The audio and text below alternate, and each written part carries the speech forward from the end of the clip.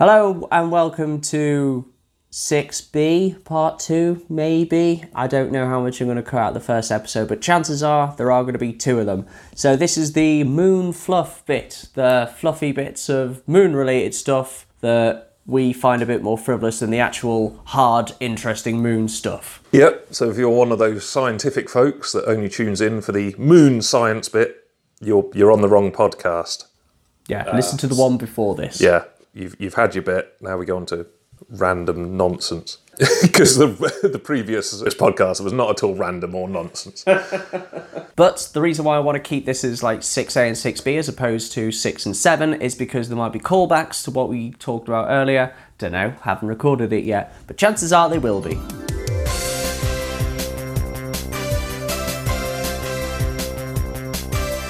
Honest Andy's Discount Moon Show!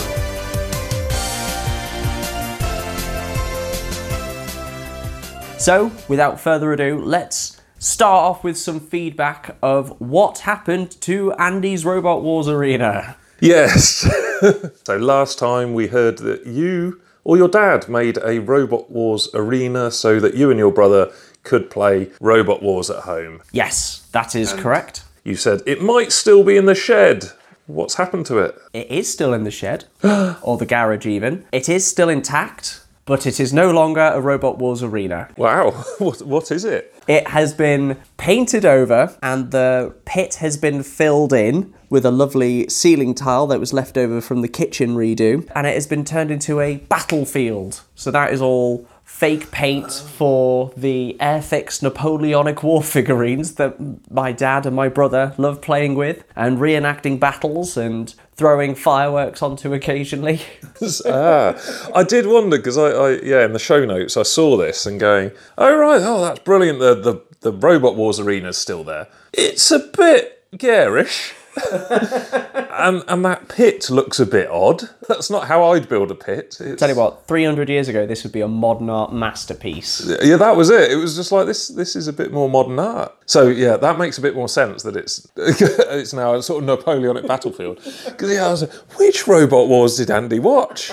The camo one. Was it like some avant-garde Robot Wars or... Where the robots are actually dead-eyed automatons from The Office. It's like, here's Tim in accounting, ba-dum, bum, bum, bum, bum. And here is Marsha from HR, ba-dum, bum, bum, man. Let's see the dead-eyed automatons fight it out in the Robot Wars arena of The Office live, man. We haven't got Crushinator. We've got, Peace. And Peace is at one with himself. He will just sit there smoking a cigarette for 20 minutes and then Noel Sharkey will question his existence or something. It's not marked on like damage, style, control and aggression. It's more like melancholy, avant-garde, absence and profoundness of speech or something. The house robot would be like nihilistic concepts. It's Sergeant Essence. He's not pushing the robot into the pit. He's persuading them that the pit doesn't exist and it's safe to step on. It's all in your mind. Yeah. It is not an avant-garde arena. It is a Napoleonic battlefield. But if you look at the top-down one here, imagine it all white with red tape around, instead of the farmhouse, that was where the pit was. Right. So it had red tape around there, and you had the corner patrol zones, and we had the Robot Wars house robot toys that were in there, and so they could do extra damage on the Lego robots that went in there. So we had our own set of rules for this, and this was our arena. That's cool. That's really good to see it still going. I want to see a Napoleonic battle versus a robot. The Battle of Waterloo with Sir Kill-A-Lot. That's surely Sergeant Bash, like an actual military robot. You got the Coldstream Guards defending Hougemont, and it's just like, right, here comes a robot. Sergeant Bash. And were there any Sirs then? Sir Kill-A-Lot? No, yeah, I know Sir Kill-A-Lot, but were there any Sirs in the Battle of Waterloo? You had Duke of Wellington. Duke of Wellington? That's a Duke. Sir Duke of Wellington? I don't know. Yeah, there probably were. I doubt they were robots, which is that. Speaking of this crossover, have you heard of Jim will Paint It? Yes. He has done a mashup because Jonathan Pierce commentates both Robot Wars and football, so he has painted the House Robots versus Chelsea FC. Right. Is that recently? It's been a few years since I've looked at Jim will paint it. It is fairly recently. He's still going, and he's very, very good. And here is the painting. That's great, that. Yeah, that's what it would be like. 9-0. Well, yeah, because they've taken out a lot of the players. They've set them on fire, cut off their legs, disemboweled them, and scored a goal. Standard Chelsea match. So my Robot Wars arena does live on just as a different life. It has been reincarnated, if you will, from a modern battlefield to an old one. Lovely. How poetic. So it is now time for the Moon of the Month. Hey, which I'm not allowed to read in the show notes. Well, it's a surprise. I wanted to capture your genuine reaction to what this moon is called. So in previous episodes, we've had the Harvest Moon and the Hunter's Moon. Do you know what the name of the full moon is for November? Is it the IT security expert moon? It is not. Oh, right. It is, in fact, the full beaver moon. Okay, yes. That's fantastic. Nothing funny about that No, name? there is nothing funny about full beavers. Do any of the other animals, whatever the animal, the wolf moon, are they given a sort of fullness state? Like the half-full wolf? Or... Oh, no, it's just called a beaver moon, but a lot of the papers would be like, oh, it's the full moon, but it's the full beaver moon. Oh, has this been reported? Sorry, the reason I ask is like a newspaper's genuinely saying this is an article, this is news. Every month, the Express comes out with, oh, the best place to see the harvest moon, best place to see the full beaver moon. Wow. Imagine being that journalist. In fact, that's not even a journalist. You could script that. Absolutely. Yeah, and better yet, recycle last year's. Yeah. Hey, everyone, it's November. Next article. I mean, that's broadly what they're saying. Yeah, pretty much. Okay, so sorry, because I thought, occasionally you get like a blue moon, which is genuinely rare. Oh, like a super black wolf moon, for example. Like at least like stack up 6 things on it and then do an article, as opposed to this month there's a moon. Yeah, that's exactly what it is. Which is rubbish. That's not an article. Well, did you see the full moon last night? Oh, yeah, I did actually. No, you didn't! Did I not? You fool! You were tricked! Was that gone then? It was 99% full. Okay, right. It was 100% full at 1:30 p.m. today. Oh. During the day. No wonder I felt slightly sort of unfulfilled during the day. I didn't want to be all like, actually, about it, but I read that as a line in the article and thought, oh, what? You sad, sad man. It's a full moon, okay? Full enough. Yeah. It's full enough. Why do you think it is called a beaver moon? Is it because beavers are building dams in November? Do they do something in November? Do they come out in November? Trick-or-treating? Not quite trick-or-treating. They celebrate Guy Fawkes? I'm going to guide you through this. What do a lot of animals do in the winter? Hibernate. Okay, so beavers will start to hibernate now. What could you do with a beaver? Put it in a bin. Set fire to it. Put it in a letterbox, and like you've opened a whole can of worms here. I'm going to close that can of worms and rephrase the question. As a Native American with no central heating, what are you going to do with a beaver? Oh, can you make a hat or something? You can make clothing out of it. A hat is a piece of cloth. You can make more efficient clothing than a beaver hat. I'm just happy with a hat. Okay. Well, you'd freeze during the winter. Yeah. Your head would just be... got a beaver hat. What's Uncle Rick doing? Just leave him. I'm not naked, I've got a hat. And I've got the tail covering the main bits. So, it's called the beaver moon because this is the time that you would set beaver traps before the swamps froze over and the places where the beavers would set the dams froze over and the beavers hibernated. So you could trap the beavers, kill them for the food, and use the fur to make clothes to keep you warm during the winter. I know it's cruel to kill beavers, but these are the Native Americans, there's a lot of respect for nature, they use every part of the animal, blah, blah, blah, blah, blah. Well, yeah, to be fair, there wasn't industrialisation and Yes. an ample supply of clothing, so yeah. Well, thank God we fixed that for them. Oh, yes. Do you want to know the alternative names for the beaver moon? Oh, right, yeah, is it, give up, is it like Diamond Moon or... They're sensible names. Chicken Moon or something. Right, yeah, go on then. They're sensible names. One is known as the Frost Moon. Yeah, that makes sense. You'll probably get the first frosts in November. Exactly, so Frost Moon makes sense. Or, I quite like this one, the Geese Going Moon. The geese going. Yeah, because the geese are flying south. Yeah, that's quite a nice one. I like the use of a verb in there as well. You know, not the frost coming moon. The frost just is a noun. It could be David Frost, and they're like really, really keen on... Frost on Sunday. No, Frost. The Frost Report. David Jason is like... Oh, A Touch of Frost. David Frost did not star in A Touch of Frost. That's what I'm confusing as. David Jason starred in A Touch of Frost, and I've conflated the two. So Del Boy Trotter did not get Richard Nixon to confess to the Watergate scandal. That was David Frost. I've conflated some major events in history in my head. Sorry about that. That would be epic, though. Right, Richard. Right, got you dead to rights now. Get Boise in there. Marlene? Put Nixon down for an hour with Trigger and just calling him Dave. You're right, Dave. Did you rob Watergate, Dave? The last time. It's not Dave. It's Tricky Dicky. My knowledge of Richard Nixon stems solely from Futurama and the film Frost Nixon. Cool. Which is by Ron Howard, who also directed Apollo 13. Full circle. Magic. We've got a crowbar in the moon somehow. Well, just did. I was also going to say Ron Howard was in Happy Days. He was. Which has nothing to do with the moon. There's days on the moon. There we go. There we go. And no wonder they're happy days. Although it's like Sunday, Monday, we've frozen to death. We're not getting to Saturday. Do you know how long days are on the moon? It's just the Fonz lying frozen on a motorbike on the moon. He tried to jump the shark and just launched himself into space. These are not happy days. So yes, the moon of the month was the Beaver Moon. The full Beaver Moon. And like we said, there's absolutely nothing funny about that.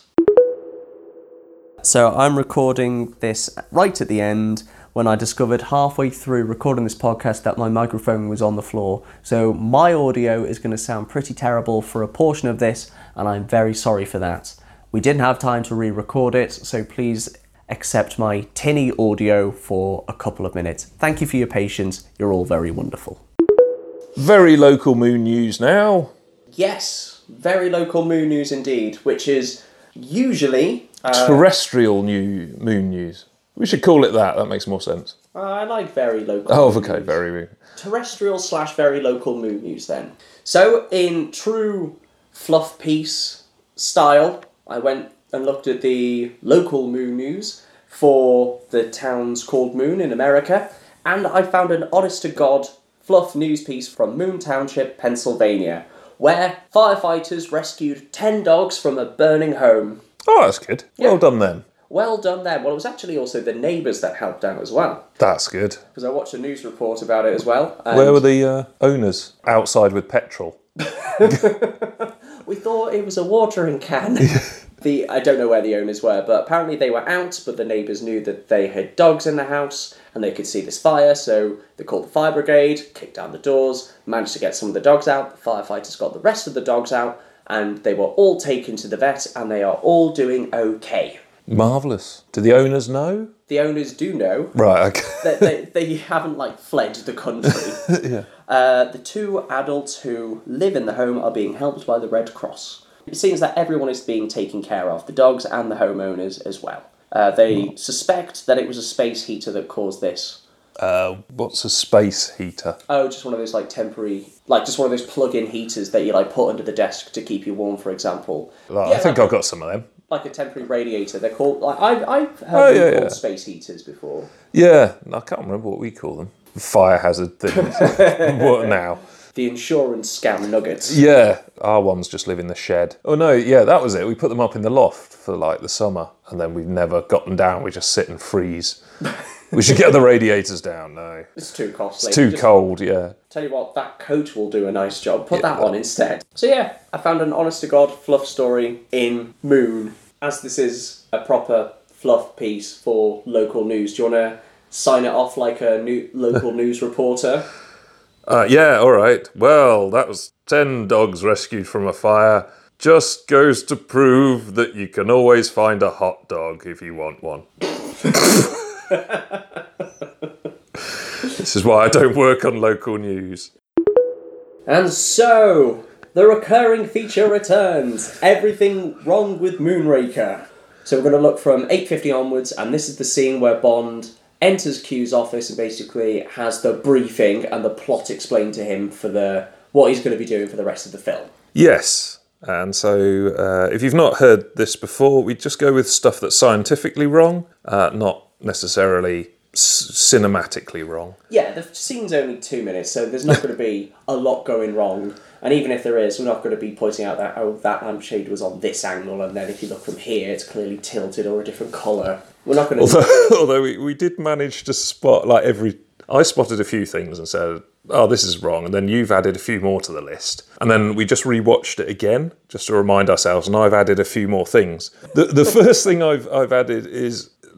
the scene opens with M, the head of MI6, the Minister of Defence, and Q just sort of wandering around a room. They're just waiting for Bond to turn up. I very much doubt this would happen in real life. If the Minister was turning up, you would be in the room first. In fact, if you were briefing an agent, the Minister need not be there. The Minister would give guidance to the civil servants, and the civil servants would be able to sort of work it out, because the Minister doesn't really give much advice, saying, well, this is very important. Yeah. And that's it. So exactly. 2 lines he has in the scene, from Bond entering and Bond leaving. He has 2 lines.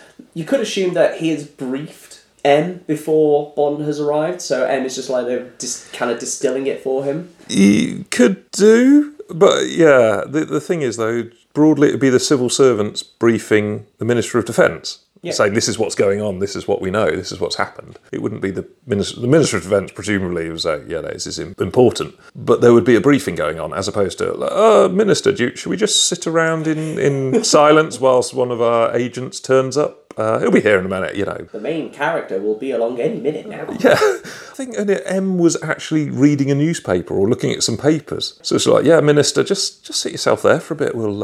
Minister of Defence got nothing going on in the 70s. That was it. It's just like... notoriously peaceful time. Yeah. I'm not the head of the civil service or, head of a department by any means, but I very much doubt if a minister turned up to your department and you said, well, we've got this meeting with a member of staff. Can you just wait there, Minister? They'll be along in a minute. I doubt you get away with that. You would probably have other things to talk about as well, like budgets or anything, like what is going on in your department. You wouldn't just be sat there in silence. Yeah. Oh, we only do one thing in this department, and we've just got to wait for the guy to turn up. So before we carry on with this deep dive, let's just quickly recap what M and the Minister actually say to Bond. Yeah, go on then. In a nutshell, they basically say, Moonraker's gone missing, you've read about it in the newspaper, but we suspect it's been hijacked in midair. We think Drax is behind it, he's in California, you should go out there. Well, that's it. They don't even say he's in California. Bond says, I happen to know the manufacturer of this is the Drax Corporation in California. So he's told to investigate it, and he says, right, I'll go to California and the Drax Corporation. Yeah. And that's literally it. It's like, that's good enough. That's, it's like if someone said, well, go and investigate 9/11. It's like, well, the planes were made by Boeing. I'll head off to Boeing. Right. I'm off to Carcassonne. Bye. Yeah, it's just like, what? Hang on. So one, it's a very loose brief as to what to do. And also their evidence is a little iffy. They say, we found wreckage of the 747 that was carrying the plane in the Yukon, but there was no trace of the shuttle on it. Yeah, so we saw in scene 1 the shuttle launch, much to our Skepticism. So the Yukon is in Canada, and looking at NASA locations in the US. Yeah. So it's come from NASA to the UK, and it's got to fly over the Yukon. Okay, so is that possible if there's a direct route? And it kind of is, if possibly there's a NASA thing in Alaska.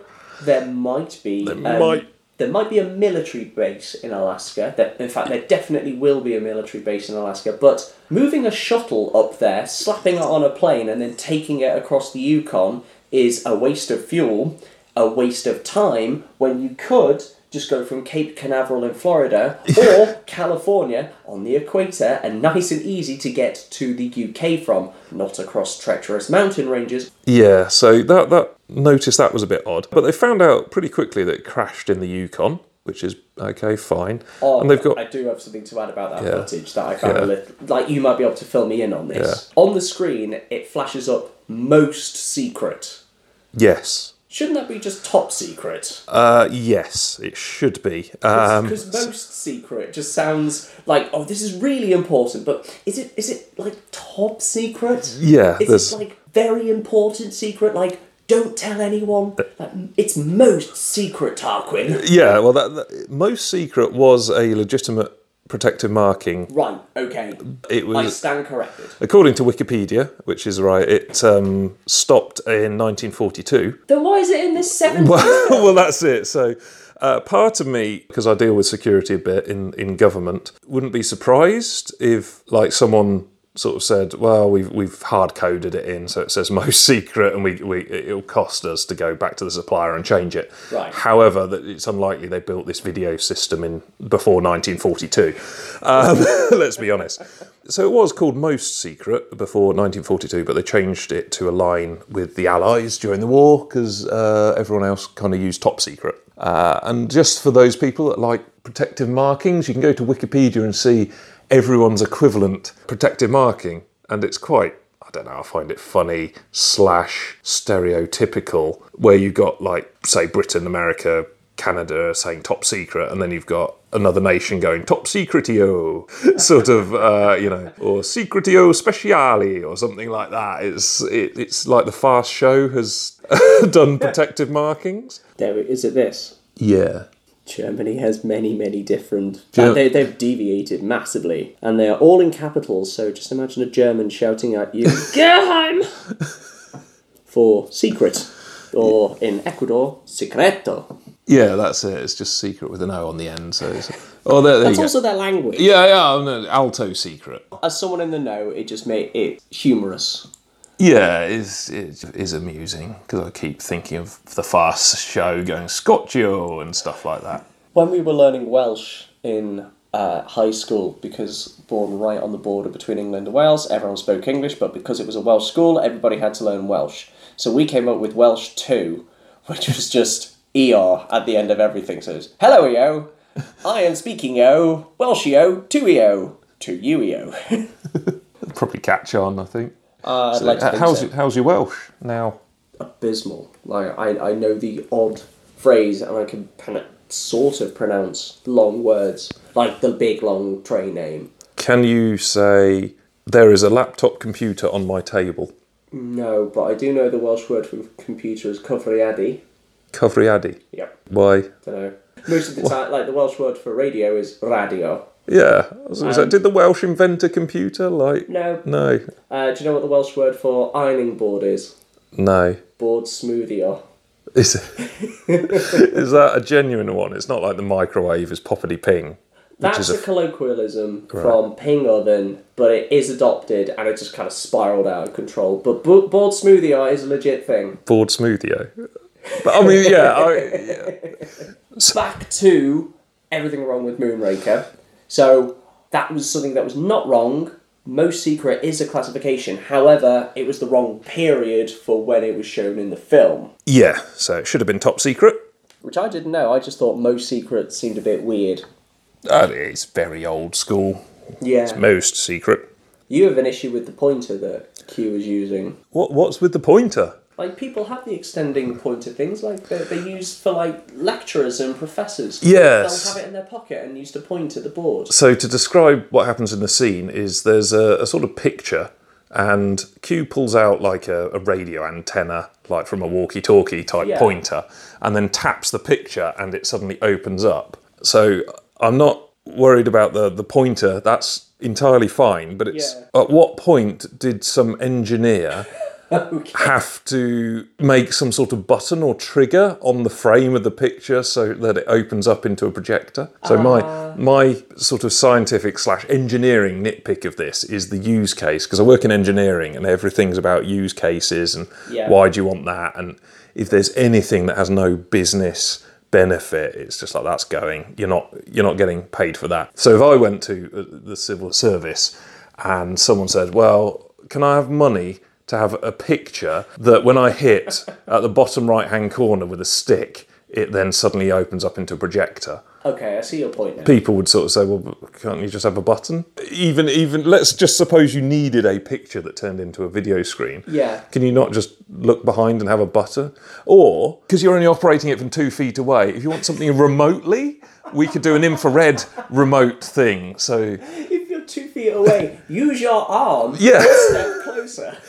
So I just couldn't get my head around the use case of why have they got this thing that's only triggerable from 2 feet away, and yet a button just reaching behind the picture wouldn't do. It's because it's a spy film and it looks cool. Well, yeah, I mean, seeing what happens in the rest of the film, that's entirely correct. But, like, there's some bonkers stuff that, what the hell is the use case for that? But we'll come on to that later in the film. Or even later on in this point, with the armour-piercing darts that are given to Bond. Yeah, the wrist gun thing. Yeah. So, yeah, the first thing is given this sort of wrist gun that is standard issue to all agents, and it's quite hefty. Yeah. No, I mean, it's I'm looking at a pint glass now, it's probably about that size. Or I'd say it's the size of a smartphone in terms of like length and width, and height. Stealth. Sponge, that's what it's the size of. It's the size of a sponge. Sponges could be any size, but yeah, that one over there.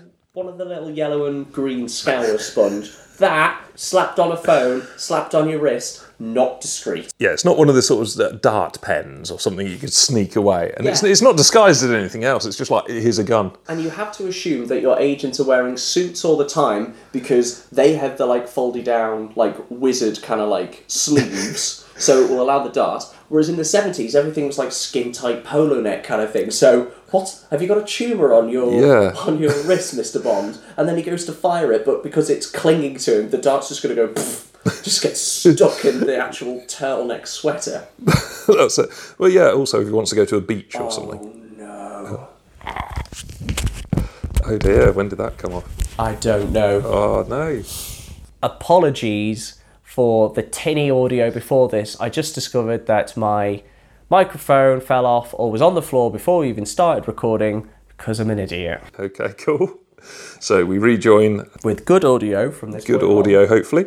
And so Q hands over this gun and says this is activated by nerve impulses from the wrist muscles. And Bond goes, oh, like this, flicks his wrist back and fires a dart. Now, just a few things on that. If someone said to me this is activated by nerve impulses from the wrist muscles, that could be anything. Yes. Like, I mean, any nerve impulse from the wrist muscles, you know, I could move the wrist down, left, right. It's not just, oh, you flick it back. Your nerves also relay pain, irritation, temperature. So, shall we put the aircon, Mr. Bond? Yeah, sure. Boom. Yeah, that's it. So the idea that he suddenly knows this is how you fire it. Also, just military part of me says you don't just hand over a weapon, one that's loaded, to someone, and train them in it at the same time. You have a training course, and the first thing you do is sort of teach, right, we're going to put all live ammunition nowhere near the classroom. We are going to do NSPs, normal safety precautions, of this is, if you find the weapon, this is what you do with it, this is how you load and unload it, and these are the characteristics of this is what its range is, and this is how dangerous it is, and all that. You don't just hand someone a loaded weapon and expect them to know what to do with it. Especially when there's a flipping minister in the room. You don't, and you don't do it in an office, you do it in a classroom, or if there's live rounds, you do it on a range. Yeah, and not only that, he fires it, and then straight after that, Q then goes, okay, 5 blue-tipped, armour-piercing darts, 5 red-tipped, cyanide-coated, causing death in seconds. Armour-piercing darts, those are like semi-explosive, right? I looked into this. Carry on with your trade. In the film, they are. But the point is, he doesn't know if they're explosive. He doesn't know what they are. It's just like, oh, the darts, boom, fires it straight away. What if they explode? Yeah, that's it. In this film, the armour piercing is explosive. 1 in 2 chance that he just happened to look out that it was the cyanide one. And it's the good job that Moneypenny didn't walk in halfway through like, here's the tea, minister. Boom. That's it. So, yeah, I did have a look at armour piercing because I was like, well, armour piercing, it works slightly differently for bullets and tanks because how you do an armour piercing on a tank is very clever. And there's lots of sort of countermeasures and countermeasures and stuff. But broadly on a bullet, you just have to armour pierce, you have a very strong sort of tungsten slug inside the bullet. So it's not necessarily explosive. Whereas on a tank, to pierce, you do shaped heads and use explosives. But on a small bullet, you just do a very, very heavy bit of metal that you put as much momentum in as you can and send it through the armour. But this is more body armour rather than tank armour you're trying to get with a bullet. Which is fine, good weapon, okay, good. Then you've got poison darts, so cyanide, and I'm thinking, well, why would you do that? Because if I'm shooting someone and the idea is I poison them in 30 seconds, presumably I want them dead, okay, that's my use case, I want my target dead, fine. Why don't I just use armour piercing? Because that will kill, and if I've got 30 seconds and I've shot them, armour piercing will do enough damage, surely, as well. And what situation are you going to be in where you have the armour piercing or just the wristy dart gun, but not your actual gun? Because going through a metal detector it'll detect the wrist gun as well as the actual gun, so both will get taken off you. I can't think of a single situation in which... Well, obviously the film comes in some convoluted, bonkers way of shoehorning it in, thanks to Psychic Q. Yeah, that's it. It's one of those. I can't remember what the trope is, the film trope, where they happen. Eddie Izzard does a wonderful bit of just like Q is psychic. Yeah, the sort of trope in the films, like here is a thing that you will just happen to need. Yeah. One of the things that does bother me about the wrist gun is that you need to reload it every time you fire the dart. And the darts come in a separate little pocket case that you have to keep on you at all time. If only you had, say, like the darts or bullets stored in the handle of the vessel you're using to fire them. Like a gun. Yeah, that's it. You're taking around... If you've ever come across like a Derringer gun, which is quite a small gun. It's Oh, yeah. They're pellets, basically. Yeah. You could modify that in a similar way, make it as big as you want. But so this is a very weird sort of engineering-wise. It's like even if it worked, its use case is very weird of when you could and couldn't use it. Its use case is virtually non-existent unless you're in a centrifuge powered by a madman. What's this you've written about? Q gives him a discerning look. Q gives Bond the dart gun. He then, as you pointed out, shouldn't have done this, but he just fires it straight away. He now knows how to use it. Q then goes, here is the other stuff, off you go. Bond has his brief, he has his equipment, leaves the room, and Q shakes his head like, oh, this Bond, what is he like? He's just doing his job. You've given him a brief, you've shown him what he needs, given him the equipment, he has tested it to make sure it worked, and now he's off on the mission. Why are you shaking your head? You gave him the darts in these conditions. He might be just shaking his head at, like, the state of MI6. Seriously, we're using live rounds during testing. We've got a minister in the room who's just sat silently watching all this. We're just exposing unprofessionalism to our paymaster. So maybe it's actually a very valid reaction, just not to Bond. Oh, just to like, how did my life come to this? Yeah. I've just opened a picture with a stick. Yes, I guess. It's just something that kind of stuck out to me. It's like, but you gave him the dart gun. You've told him what to do. Why are you shaking your head at him? After seeing this scene, why do they need to find the shuttle? Yeah, well, because they've lost it. Yeah, but why is it important that they find it?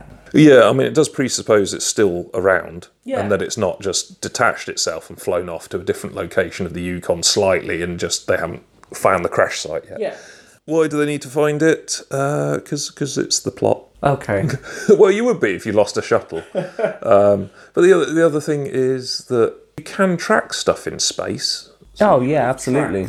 If you saw a shuttle launching, not everywhere's covered by radar, But if you saw a shuttle launching, you could track that and you would see it, because it's like you can track small bits of debris kicking about. I think you could track down to 5 centimetres.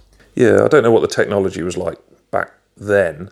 Well, you have a register, and everything over 5 centimetres in space has to be registered, so you can track it.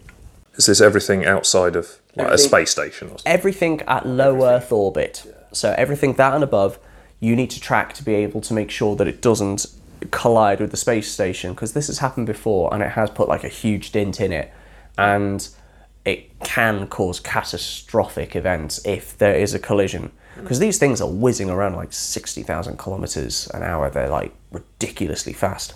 This is actually exemplified perfectly, not in that stupid film Gravity, but in Thunderbirds, which did it in the 60s. It was a brilliant episode called Ricochet, and it's about a pirate radio station, but the radio station is on a pirate satellite. Cool. Orbiting the Earth, so they're like, oh, this is our pirate radio station, and they have these two guys on the actual thing, but because it's a pirate ship and it's not registered, it's just like going around the Earth untracked. It's not on the register. Are they literally on the satellite or in the satellite? Two people are on the satellite. That's epic. Yeah. So you have. Have they like built a satellite and it's like, yeah, and we're going to go up in it? No, seriously, we've got enough technology just to set up a rebro station. No, we're going in it. Yep. Right. So they go in it, an unmanned scientific payload rocket is launched, and because that's on the registered, because it's a registered thing going into space, they're like, oh, we've checked the path, there's nothing coming, but lo and behold, what goes into the path? Oh, it's the pirate radio station with people on it, so it collides with it, scientific payload is destroyed, that throws the Ricochet pirate radio station off orbit to the point where its orbit is decaying, and it's going to actually re-enter the Earth's atmosphere and could end up in the ocean. No, it's going to collide with a huge oil refinery in the Saudi desert. Right. So, international rescue have to go and save him. Oh, cool. And it is a brilliant episode. Cool. I do want to see that pirate radio station, because I'm guessing that is it like a 1960s look at these hippies? No, actually, they're not hippies. They're kind of just like high-flying radio DJs, just like, hey, look at me, I'm Rick O'Shea. Well, to be fair, like if two DJs built a satellite that they could live in and do like radio show, like they can have that, whatever frequency they're using, they can have it. Like genuinely, they've done really well. Because it's not a case of like you're living up there. One, that's hard enough, but you've got to have a whole ground support system as well. Oh yeah, exactly. Like the amount of work that they've done just to get their broadcast out. I mean, have they not heard of like HF? Like genuinely using HF frequencies, you can broadcast around the world. I think Thunderbirds is set in the year 2168 as well. Is it? Oh right. So it's a bit redundant at this point. So this is like the equivalent of a podcast. Like we can broadcast to the world by just recording our voices and uploading it. Whereas in 2160, it's like going to be normal for people just to build their own satellite and orbit the Earth for a bit. Yeah, exactly. The Joe Rogan satellite podcast. Lest you just do it from a studio. It was written in 1968 or 69 though.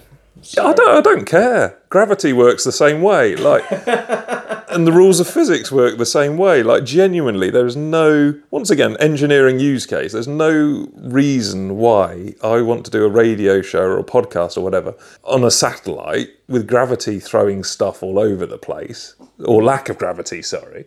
Whereas actually you can do it like relatively easy on Earth for a lot less cost. That's not new scientific knowledge we've discovered in the last 40 years. It is also a kid's show. I don't care. I don't care how feasible it is. I do not want to live in a pineapple under the sea. No. Well, no, SpongeBob is fine. SpongeBob doesn't... Oh, yeah. Scientifically sound is SpongeBob. Well, he's a sponge. Once you've got a sponge, all bets are off. But in Thunderbirds, they're using rockets and science and stuff. And so it's like, right, okay, you do it well or you don't do it at all. Yes. Okay. That's why we've got such bad scientists, because they've been raised on bad science. Ow. That hurt. The other thing about Thunderbirds... Oh.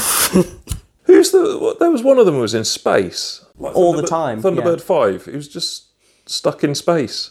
Well, it was piloted by John Tracy, and they did have shifts, so they took it in turns up in Thunderbird 5. Oh, right. And there was a couple of episodes where they swapped. Like, they had the transition, and I think while they were doing the transition, they had a radio broadcast coming through or something like that, so they missed it the first time round to add extra jeopardy to the episode. So they did show, like, the ins and outs of John wasn't stuck up in space because he was the most hated child. Right, yeah, well, that was it. Because as I remember Thunderbirds, like, you had Thunderbird 2 that was just used for everything. Because it's the coolest. Well, that was it, because it had a pod. It was the green one that had a pod with stuff in, and it's like, oh, we need stuff. Well, best send Thunderbird 2. Thunderbird 1 was a generic rocket thing that could hoist people or something. And Thunderbird 3 was a rocket that they kind of needed in space stuff, and then Thunderbird 4 was the submarine that they occasionally needed if they happened to be underwater, but like if they're above ground, then it's like Thunderbird 4, you can just chill, you're not needed. They did have episodes where Gordon, the pilot of Thunderbird 4, looked pretty dejected. Yeah. But he went along on the bigger missions. Yeah, that was it. I remember thinking that like the frequency analysis of like these Thunderbirds were not used in equal measure, which sort of annoyed me as a child. And like Thunderbird 5 was never used. It was used every episode because you need to get the rescue transmissions received by something. Just use HF. Well, oh god. The rule was you broadcast something on any frequency and Thunderbird 5 will pick it up. That was the rule. Broadcast it on any frequency. Right. That doesn't work. Okay, well... Because if you've got a line of sight frequency, it can't go through the... Thunderbird 5 has got to be seeing a line of sight to the transmitter. And also, why is there only one? Because like, if it's not above your hemisphere, you're screwed. Unlucky. By international rescue, they should be called like hemisphere rescue. And the other thing is, okay, so you've spent money on this satellite system. Why not build a few satellites? So like you've got a constellation of them, not just one. And also, you don't need to send someone living in it. All it's got to do is rebroadcast from every magical frequency down to one standardised frequency. Well, this came out 10 years after Sputnik came... Like, this was written 10 years after Sputnik was in the sky. They knew the rules of physics. They had engineers. They could have asked, you don't need to send someone up into space just to monitor half the Earth badly. Right, I was going to tell you the Thunderbird's battle plan now, of what the actual reason for Thunderbird 1 or 2 is, but I'm not going to now because you're just going to pick it apart. No, I don't want you to tread on my dreams anymore. Thunderbird 2 is the transporter one. Right, okay, you've coaxed me back in. Yeah. Thunderbird 1's like a police car. First on the scene, goes in, assesses the situation, ground control, right, we need this, this and this. Thunderbird 2 is like the fire engine, comes in with all the big equipment, being like, right, here's what we have. So Thunderbird 1 is a speedy rocket that gets on the scene first, establishes what is needed, calls back. Thunderbird 2 comes out with Thunderbird 4 in, or the Mole, or... That was it, the Mole, Yeah. which is a legitimate vehicle. Yeah? Why is it not a Thunderbird? Can't you call it Thunderbird 6? Because it doesn't fly. Neither does the submarine. It flies under the ocean. Stingray flew under the ocean. There was a whole song about it.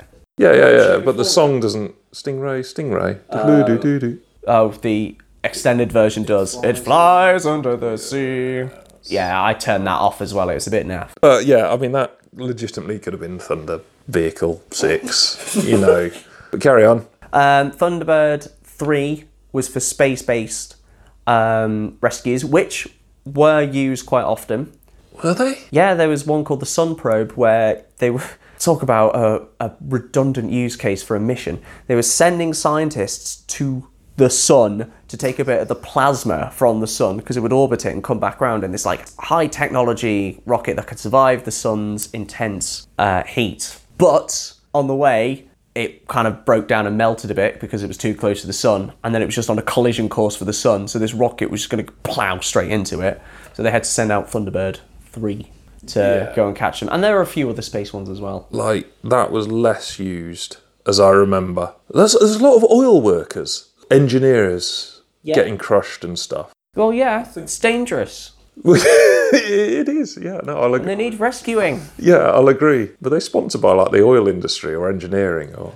I think the reason why is because, They had the same set. well, you say this, they destroyed the set almost every single time by blowing it up, but it's easy to make a power plant. Like, models of pylons look amazing when you put explosives beneath them, and it gives you an excuse for huge explosions.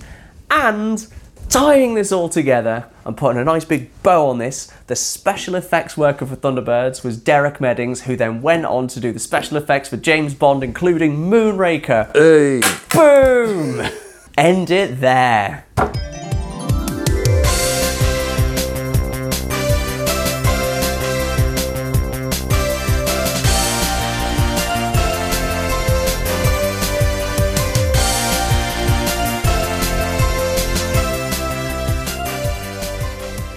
Why is UB40 still in there?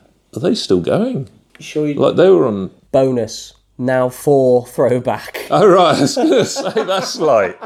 Flipping heck. They were on, like, now... Like, my older brother had them, like, now that's what I call Music 2 or something.